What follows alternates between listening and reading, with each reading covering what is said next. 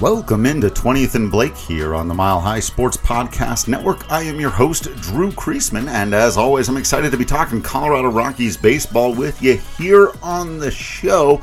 And I wasn't sure how long I wanted to wait to do this. The Rockies have made a trade, and I believe they might be about to make a few more. And so I was maybe going to wait till after the deadline and talk about all of them, but I figured let's go ahead and break down this first one. It's big enough to have a conversation about it, and I'll just leave some of the philosophical stuff about what does this mean for the team moving forward, and are they going to trade any more people to the next podcast that hopefully they force me to do right away, right? Because I don't want to do all of that, and then by the time you listen to this, they will either have probably made more trades, at which point that will be irrelevant, or they will have not made more trades. So let's just have that conversation once the facts are on the table. But we do have some facts with regard to exactly what they've done, which is send CJ Cron and Randal Grichuk to the Los Angeles Angels in exchange for a couple of pitchers, Jake Madden and Mason Albright.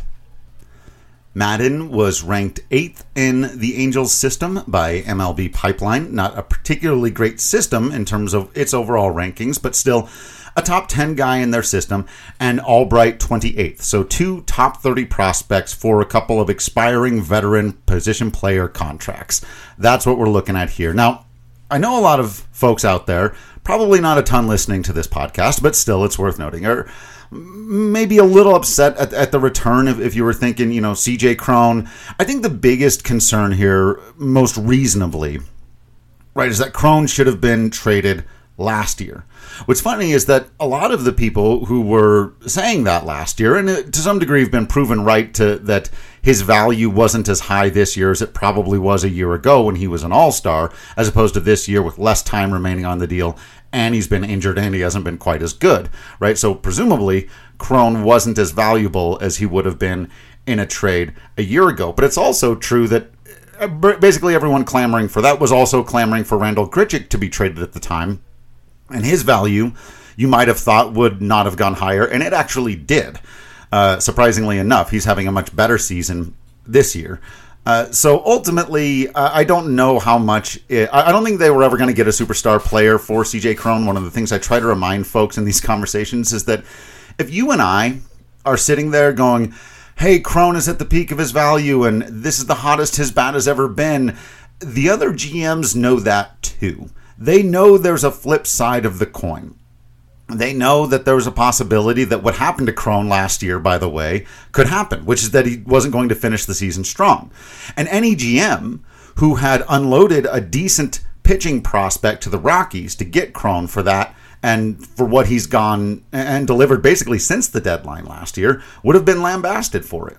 Right? So they know that's a possibility too. If you and I know that, and we're all sitting here saying, well, the Rockies should have swindled somebody out there, and it's easy for us to say that, right? But I promise you that, and it's the case with these guys too now. So they know that it's a possibility that Cron and Grichuk come and really help their offense, and day one they were the difference makers, and that was really cool. And I'm going to have a fun time cheering on the Angels the rest of the way. But this works both ways, right? The GMs know that these guys have had some injuries, that they tend to be a little bit streaky, that they might be getting guys who really improve their offense, but they also might not. And so they're not just going to unload top prospects. And I don't think the Rockies were going to get top prospects for them last year either. As I've been saying all along, what they need to get is intriguing arms, right?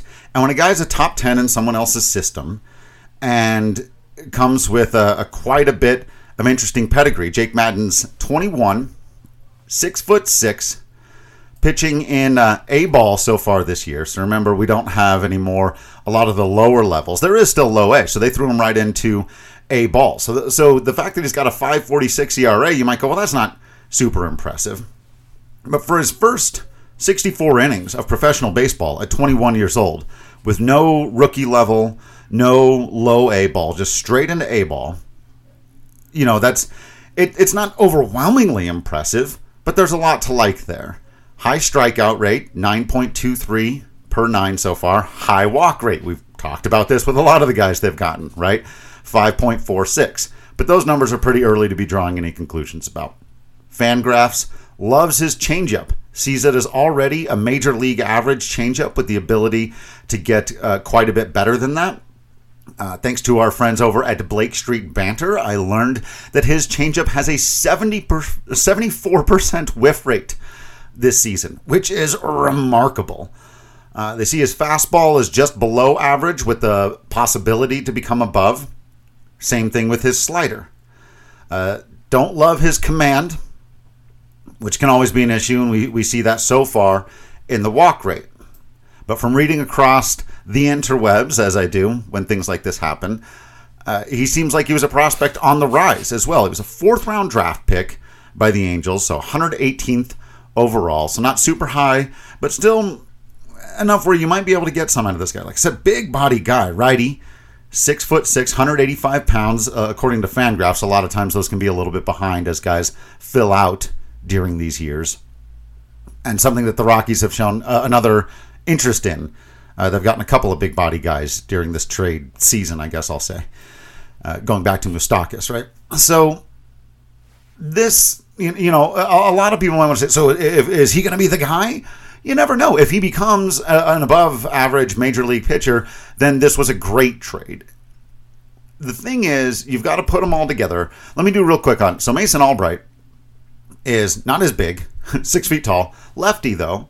So that's 2 lefties they've gotten of the 5 pitchers they've received in the trades that they've done so far. And Fangraphs loves his curveball, sees it as already above average at a major league level, a 55, remember with 50 being league average, and seeing it with the possibility to get better. Don't love his fastball or his changeup though, 40 to 45 and 30 to 45.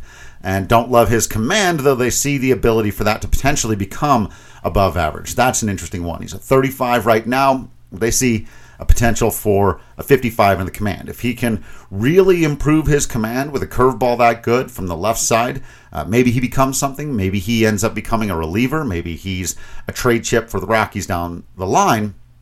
But to finish the point I was about to make about Jake Madden, but applying it to everybody.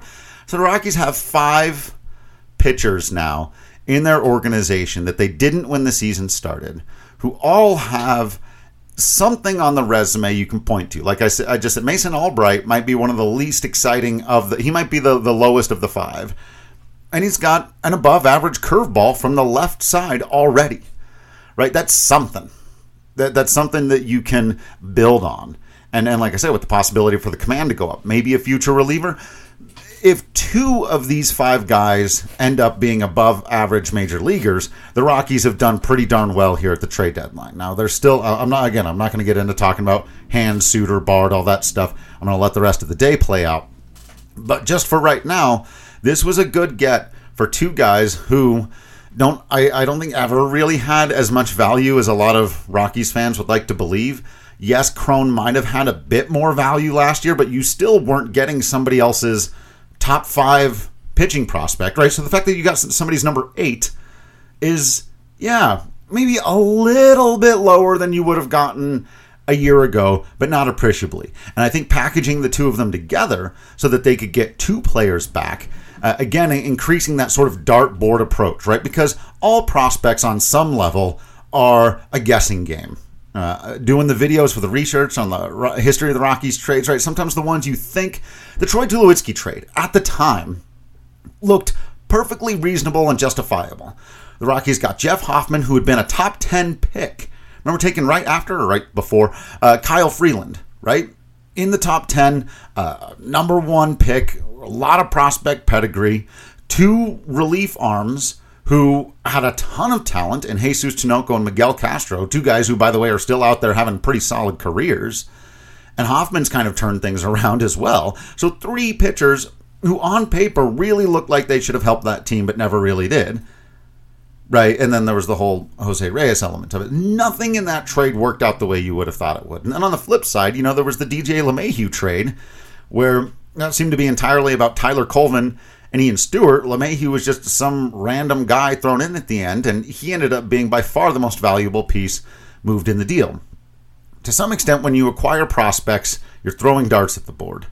And the best way to eventually succeed with that is more darts, right? I have long been of the position that quantity is almost more important than quality, because number one overall picks can draft or can flame out and retire before ever reaching the bigs. And guys who were taken in the 15th round can become Hall of Famers in this sport. Now, obviously, you still want to you pay attention to some of the prospect rankings and the pedigree and all of that stuff. But you just need more guys, especially when it comes to pitching at Coors Field, with how much of it can be mental. You just need the right magical combination of mental skills, physical tools, short memory, the ability to throw certain kinds of pitches. Like, there's all kinds of weird science that goes into it, right? And ultimately, my belief is that you've just got to throw as many guys out there as possible, see what sticks, and find out who becomes the next Jorge De La Rosa or Tyler Chatwood or Daniel Bard, right? Like, no one thought he was going to become what he's become, and you've got to open it up for guys, preferably a bit younger than that, to have the same kind of opportunities.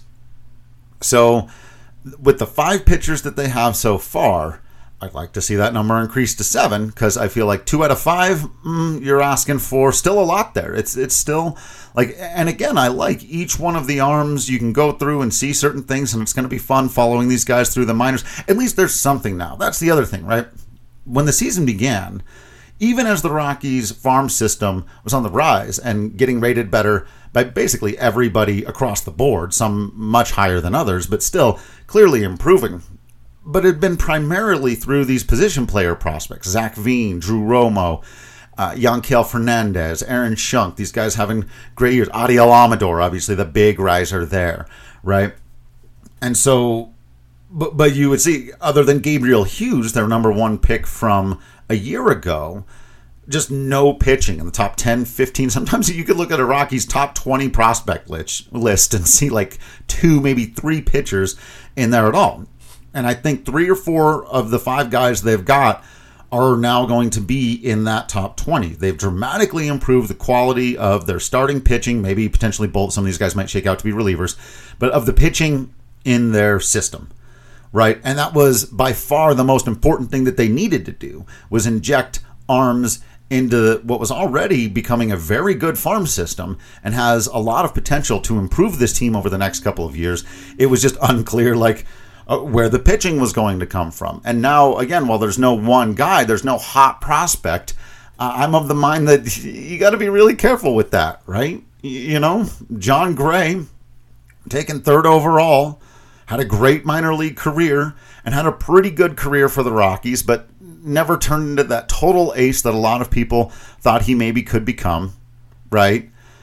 Marquez, on the flip side, did become a little bit of that star player for a little while. The Rockies acquired him late, kind of like these guys, right? He was still a minor leaguer, but they acquire him. He pitches really well in Double-A, comes up the next year, kind of turned into a superstar. And I promise you, if the Rays had known what Marquez was going to become, they wouldn't have made that trade. So, again, the Rockies have won some of these in the past. Will Jake Madden become the next Armand Marquez? Who's to say? Nobody knew Marquez was going to become the next Marquez. A lot of people didn't see Kyle Freeland, with his relatively mediocre minor league numbers, becoming what he became, right? But I do think, so you can get bogged down in the statistics and start saying, I don't think that guy's going to pan out, I don't think that guy's going to pan out, this, that, or the other. The fact of the matter is the Rockies have now moved out 4 players who were veterans on expiring contracts who weren't going to be around next season. Mike Moustakas, Pierce Johnson, CJ Cron, Randal Grichuk. And in return, they have received 5 pitchers who dramatically improve the quality of their farm system. Like I said, we don't know, right? None of us has a crystal ball. And one of the reasons I've been doing the YouTube videos on the trades of the past is because once, everything is panned out, then you can kind of go back and see, okay, how much WAR did each team get from each player, right? What did they go on to do? Or as much as, say, the Cargo Holiday thing, right? We call that a win oftentimes out here because we know Holiday was going to be gone and Cargo became a top 5 player in franchise history. So you say that's a good trade. But if you're just looking at it in terms of how much WAR did each guy put up for each team, it's kind of a wash, right? Post that trade, Holiday was still really good. Though, to be fair, in St. Louis, not for the team that traded for him, Oakland. That's a whole other thing. But forget that for just a moment as we're talking about WAR and trades value, right? The two players were roughly equal in value for the rest of their careers. Whereas in the LeMahieu trade, he put up way more WAR than anybody else in that deal, right? So looking forward, as we say, well, Cron and Grichuk are going to immediately start accumulating their wins above replacement for the Angels. And then, but that's all that you get to really count is whatever they do for the rest of this year out of the trade. And I doubt that it's going to be more than 1 or 2 wins above replacement combined. I mean, if they, you never know, they could have really strong years and finish with 3 or 4 combined wins above replacement. But then that's what the Rockies essentially need out of these pitchers at somewhere down the line in order to say, yeah, they won the trade, as it were. Right. But in the grand scheme of things, it really is about attacking the problem with numbers. And I think they've done well here. Obviously, the other point before getting into the big picture stuff is the playing time question. This move should open up quite a bit more playing time for the Nolan Jones, Michael Toglia, Alauris, Montero unit. We've already seen Montero starting to take advantage. I hope he just plays every day for the rest of the season, or as many days as is reasonably possible. All 3 of those guys, right? You need to see as much as you can out of Toglia, Jones, Montero, anybody else. Hopefully Aaron Schunk is on the verge of getting a call. That's the other big part of this that's going to be a big positive for the Rockies moving forward if they don't mess it up, right? Assuming that they don't figure out some way to still not play, particularly Montero, which has been the most frustrating one of the season. But I'll get into talking about, the Bill Schmidt philosophy and to what extent we should shift our gears or believe that things have shifted and changed around here till after the deadline is all the way through, so we can have that conversation in its entirety. But certainly, even moments before this trade went down, there were people who believed the Rockies would do absolutely nothing at the deadline and continue to play, particularly these 2 players who were getting a lot of playing time. When they were healthy and available, Grichuk and Cron were starters, right? And so you can try to move the goalposts all you want.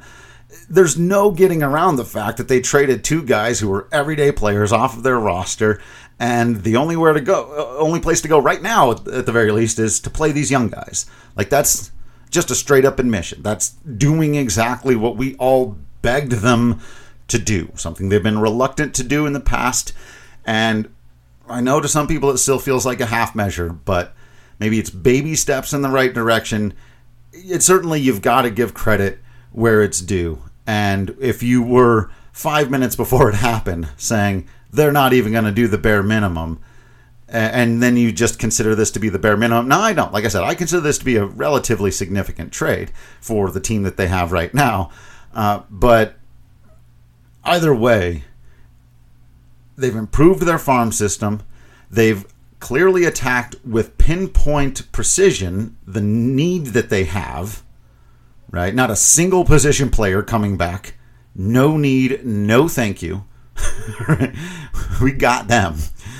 Give us the pitching. Clearly attacking that issue. While also simultaneously, whether explicitly or implicitly, saying, yes, it's time to play the young guys. It's going to be a new era of Rockies baseball, and we're building around the next generation. So let's see if they do any more, and I'll be back here with another podcast very, very soon. Actually, either way, because then if they don't, it's time to have the fuller conversation about where are they in terms of their philosophy, what are our current feelings on Bill Schmidt, and what does it mean for the rest of the way if they've still got some of these veteran position players and relievers around. So let's see what happens for the rest of the day. Thank you for listening into this episode of 20th and Blake. Make sure you're checking out everything else on the YouTube channel, on the website over at milehighsports.com. And other than that, you're just continuing to be absolutely awesome out there. You know that I will continue to be absolutely Drew Creasman in here. And until next time, I will see you at the ballpark.